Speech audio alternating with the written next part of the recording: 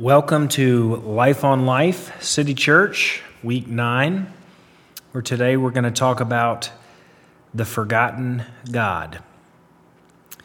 Fred Craddock tells this story. There was a certain town where all the residents were ducks. Every Sunday, the ducks would waddle out of their houses and waddle down Main Street.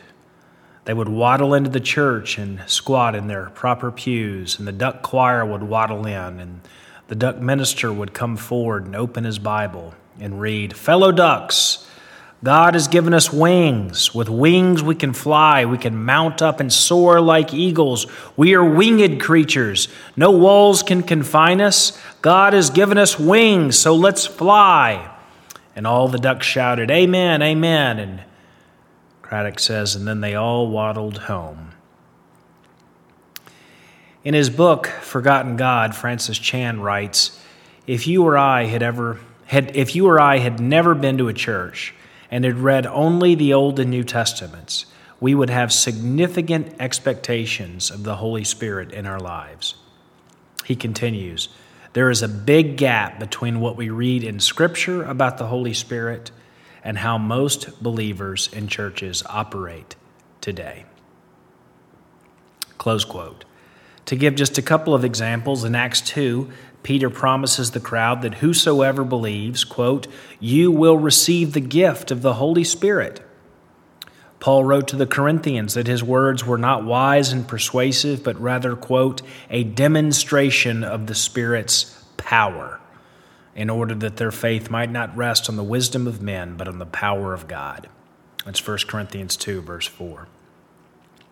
If we read and believed those accounts, we would expect a great deal of the Holy Spirit in our lives.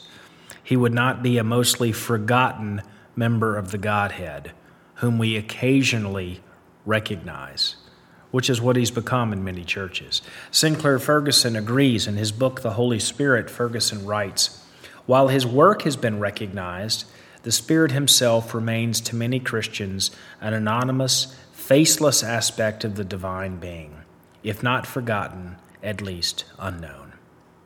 Ferguson continues, the typical relationship between believers and the Holy Spirit is all too often like that between a husband and a wife in a bad marriage. They live under the same roof. The husband makes constant use of the wife's services, but he fails to recognize her presence and celebrate their relationship. Close quote. For many, the Holy Spirit is tragically neglected. And yet the Holy Spirit is how we experience God in our lives. Gordon Fee calls him God's empowering presence. John Calvin describes him as the bond who connects us to the living Christ and all of his benefits.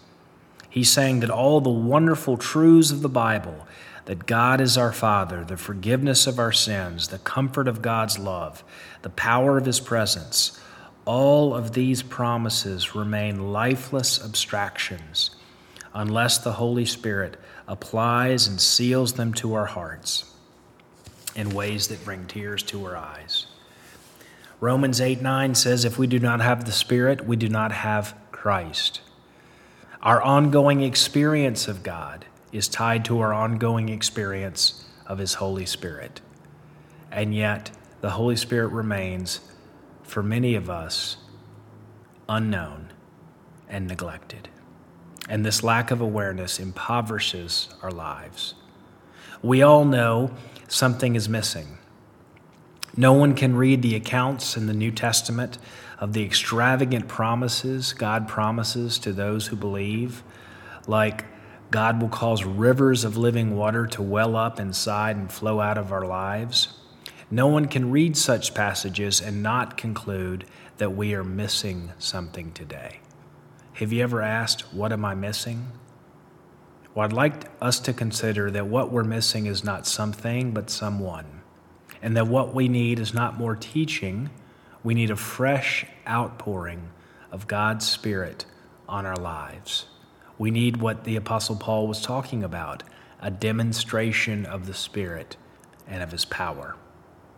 We need not just to talk about, but encounter God until we can look in the mirror and say, do you not know that you are God's temple and that God's Spirit dwells in you. It's 1 Corinthians 3:16. Now, there are many places I could take you in the Bible for us to learn about the Holy Spirit, but the most significant teaching about the Holy Spirit is given by Jesus in the Gospel of John, chapters 14 through 17. I'm going to focus our attention on just 2 verses to see what promise Jesus makes to his disciples on his last night and what that promise still means for us today. Look at John 16, verse 7. For now, just the first half of that verse. Nevertheless, I tell you the truth, it is to your advantage that I go away, Jesus says. It's for your good that I'm going away. It's better that I'm leaving. How could that be true? Please try and put yourself in the disciples' shoes. They'd left everything to follow this man. He told them he was the promised Messiah who was going to usher in God's kingdom, overthrow their enemies, and set them free. And yet now he tells them that he must depart, that he's going away. And he tells them where he's going, they cannot go with him. These men who'd been with him almost night and day for 3 years. It would be one thing for Jesus to have said, "Let not your hearts be troubled." But he goes further to say not only that it will be bearable for him to depart, but goes further to say, I tell you, it is to your advantage that I go away. How could it possibly be to his disciples' advantage for Jesus to leave them?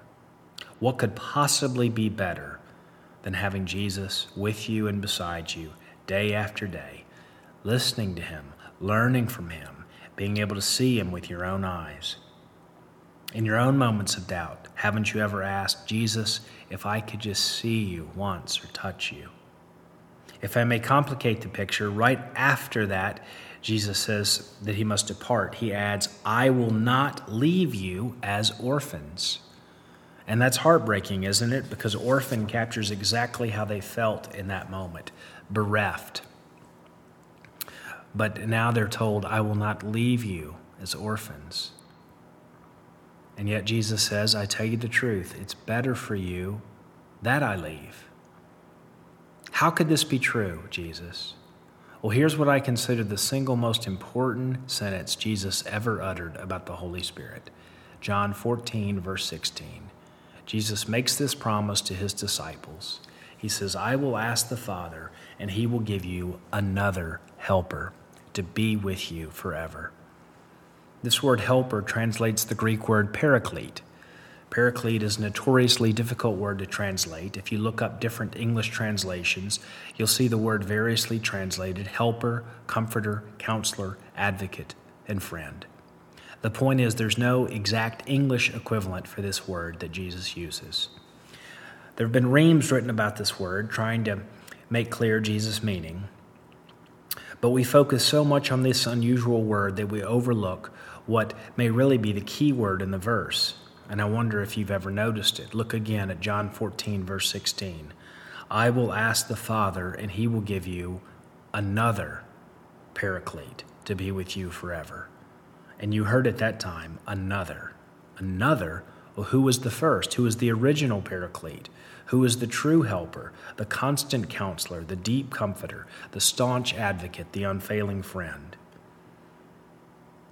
See, how could Jesus possibly say to his disciples, I tell you the truth, it's to your advantage that I go away? How could it possibly be better not to have the presence of Jesus physically with them? Well, the only thing better than being beside Jesus wherever he goes is having Jesus inside of us wherever we go and whatever we're facing. That is what Jesus is promising his disciples. Now go back and read John 16, verse 7, but this time the whole verse.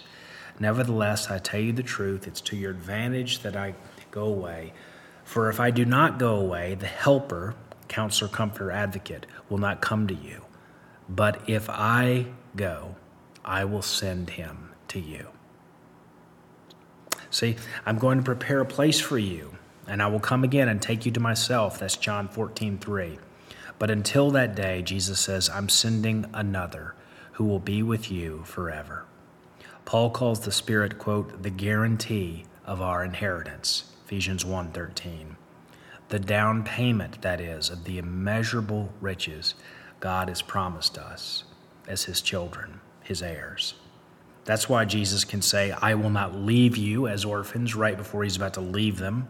That's why in the Gospel of Matthew, Jesus says, I am with you always to the very end, right before he disappears from their sight.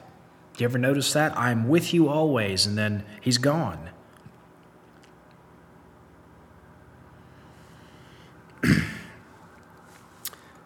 Sinclair Ferguson summarizes what Jesus is saying in John 14 through 16.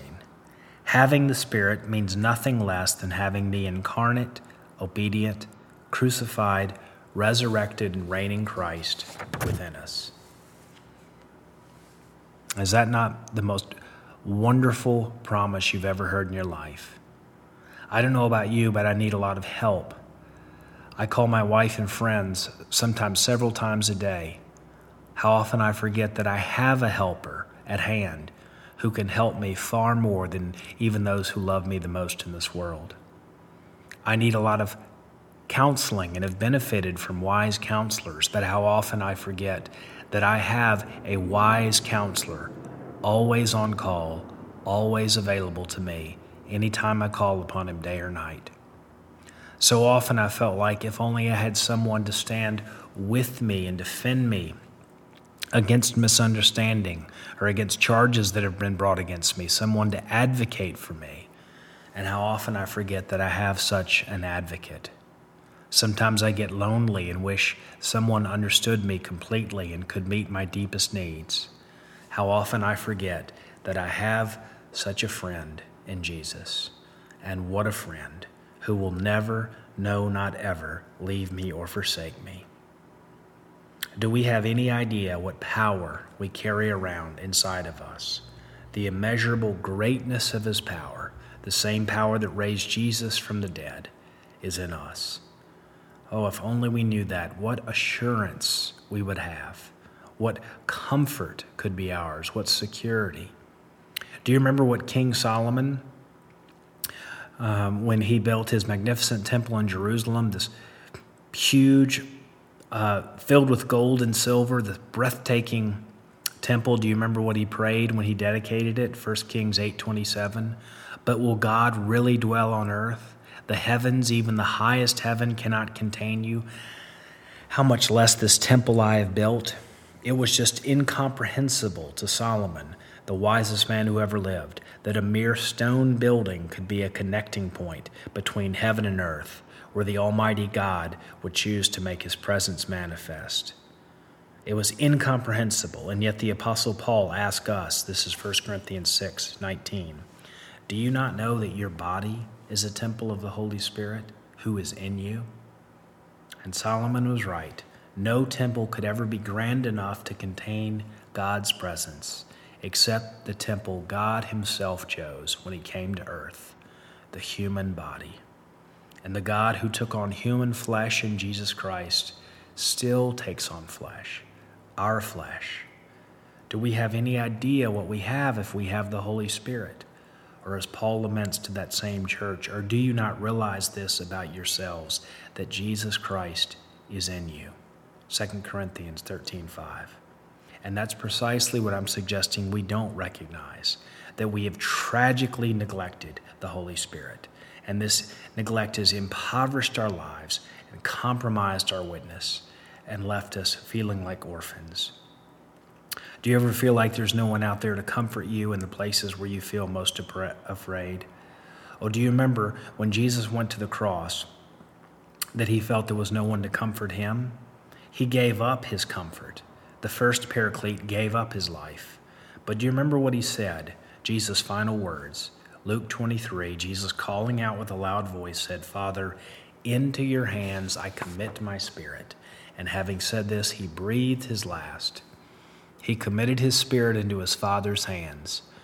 And what does the Father do with it? Well, have you ever noticed? Paul says in Galatians 4, verse 6, quote, God has sent the Spirit of his Son into our hearts, crying, Abba, Father. And it is this living Spirit welling up in our hearts that cries out, Abba, Father, that cries out, God is my Father, I'm no longer an orphan. That's why one of the most common images in the early church for the Holy Spirit was the kiss of God on our lives, assuring us in our spirits, by His Spirit, that we belong to Him, that we are beloved children of God. Because it's one thing to be told that God loves you or is well pleased with you, but it's another thing altogether to be caught up in the Father's arms and embraced. A child wants that more than being told. A wife wants that more than a verbal declaration. She wants to experience being cherished and searched after and kissed. And that's what we want, to experience the unsearchable love of God kissing our lives. Until that, the gospel will just remain an unopened package of beautiful ideas. But has that truth exploded in your heart? Have you been kissed? Is the Holy Spirit of God crying out within you? Well, then why are we waddling home? Well, because some of us have never been kissed. You hear these promises and you must admit, Lord, help me. That is not me. Please kiss my life. Well, ask God, and today is your day. Others of us know what it once felt like to have been kissed, but it feels like we've been living in a loveless marriage, going through the motions. Martyn Lloyd-Jones, who held the great pulpit at Westminster Chapel in London, one morning stood in the pulpit and asked, I want to talk to you today about the Holy Spirit. I want to know if you've experienced the fullness of the Holy Spirit. He continued, I know some of you want to say about the Holy Spirit, we got it all at conversion. There's no need for any more experience. Well, said Lloyd-Jones, I have only one question to ask you. If you got it all at conversion, where in God's name is it? I know some people talk a lot, even boast of the Spirit, but their lives often don't bear His fruit, especially kindness. Others speak of the Holy Spirit in dry theoretical terms, but what no one should deny is that we are God's place of dwelling. And that leaves us with a hard question. If it's true that God's Spirit dwells in us and that our bodies are the Holy Spirit's temple, then shouldn't there be a huge difference between the person who has the Spirit of the living God living inside him and the person who doesn't? If God truly lives in you, shouldn't you expect your life to be somewhat different? Francis Chan asks, what disturbs me most is we're not really bothered that God living in us hasn't made much of a noticeable difference. He continues, if the Holy Spirit were not in your life, would you know the difference? Would anyone? Are you feeling convicted? Well, that's one thing the Holy Spirit does. Jesus says when He comes, He will convict. He cuts the heart. But if your child desperately wanted something, needed something good, and you had it within your power and means to provide it, would you give that to your child? Of course you would. Any parent would. Well, this is the image Jesus draws upon when He says in Luke 11, if you then, who are evil, know how to give good gifts to your children, how much more will the Heavenly Father give the Holy Spirit to those who ask Him? You ever notice that verse, Luke 11, verse 13? Oh, so much of our life with God is remembering to ask, not because God is reluctant to give, but because we are reluctant to ask. And we tend to forget what a wise counselor, friend, advocate, and comforter we can always call on. Most of us want to know God's will for our lives, but God doesn't give us a 5-year plan. He gives us a promise. I will not leave you. I will always be with you. God wants us to learn to listen to His Spirit through His words and in our hearts, each day and throughout the day as difficult moments arise, so that instead of searching for God's will, each of us would learn how to seek after the Spirit's leading in your life today. If you're listening to this feeling down, it's often not until we're at our wits' end that God answers our cries with His Holy Spirit. But how can He give us an answer when we're still well supplied with all sorts of answers of our own? Ask God for the Holy Spirit. I'll close with an image. Imagine 2 glasses of water and 2 packets of Alka-Seltzer. Suppose the glasses of water are two people. The Alka-Seltzer represents the gospel of Jesus Christ. Into one glass, a packet of Alka-Seltzer with the wrapper on, and the second, a packet of Alka-Seltzer opened. Question: do both glasses have the Alka-Seltzer, that is the gospel, within them? Well, what's the difference? In one, the gospel is an unopened packet of ideas. But in the other, those ideas have been opened up and connected with the living water. That's the Holy Spirit. It's the living power for living out the Christian life. In fact, a primary reason we're introducing the Holy Spirit here is that the Holy Spirit is the real agent of change in the Christian life. More on that in weeks to come. Jesus says, "You will be my witnesses in Jerusalem, Judea, and Samaria, and to the ends of the earth." But that's not the whole verse. Do you know what he says just before? Here's the whole verse, Acts 1:8. "You will receive power when the Holy Spirit has come upon you, and you will be my witnesses." He's the power we need. Oh, do we have any idea who we have within us as we face each day and what power is available to us? Lord, please open our eyes that we may see. And I'll see you next week.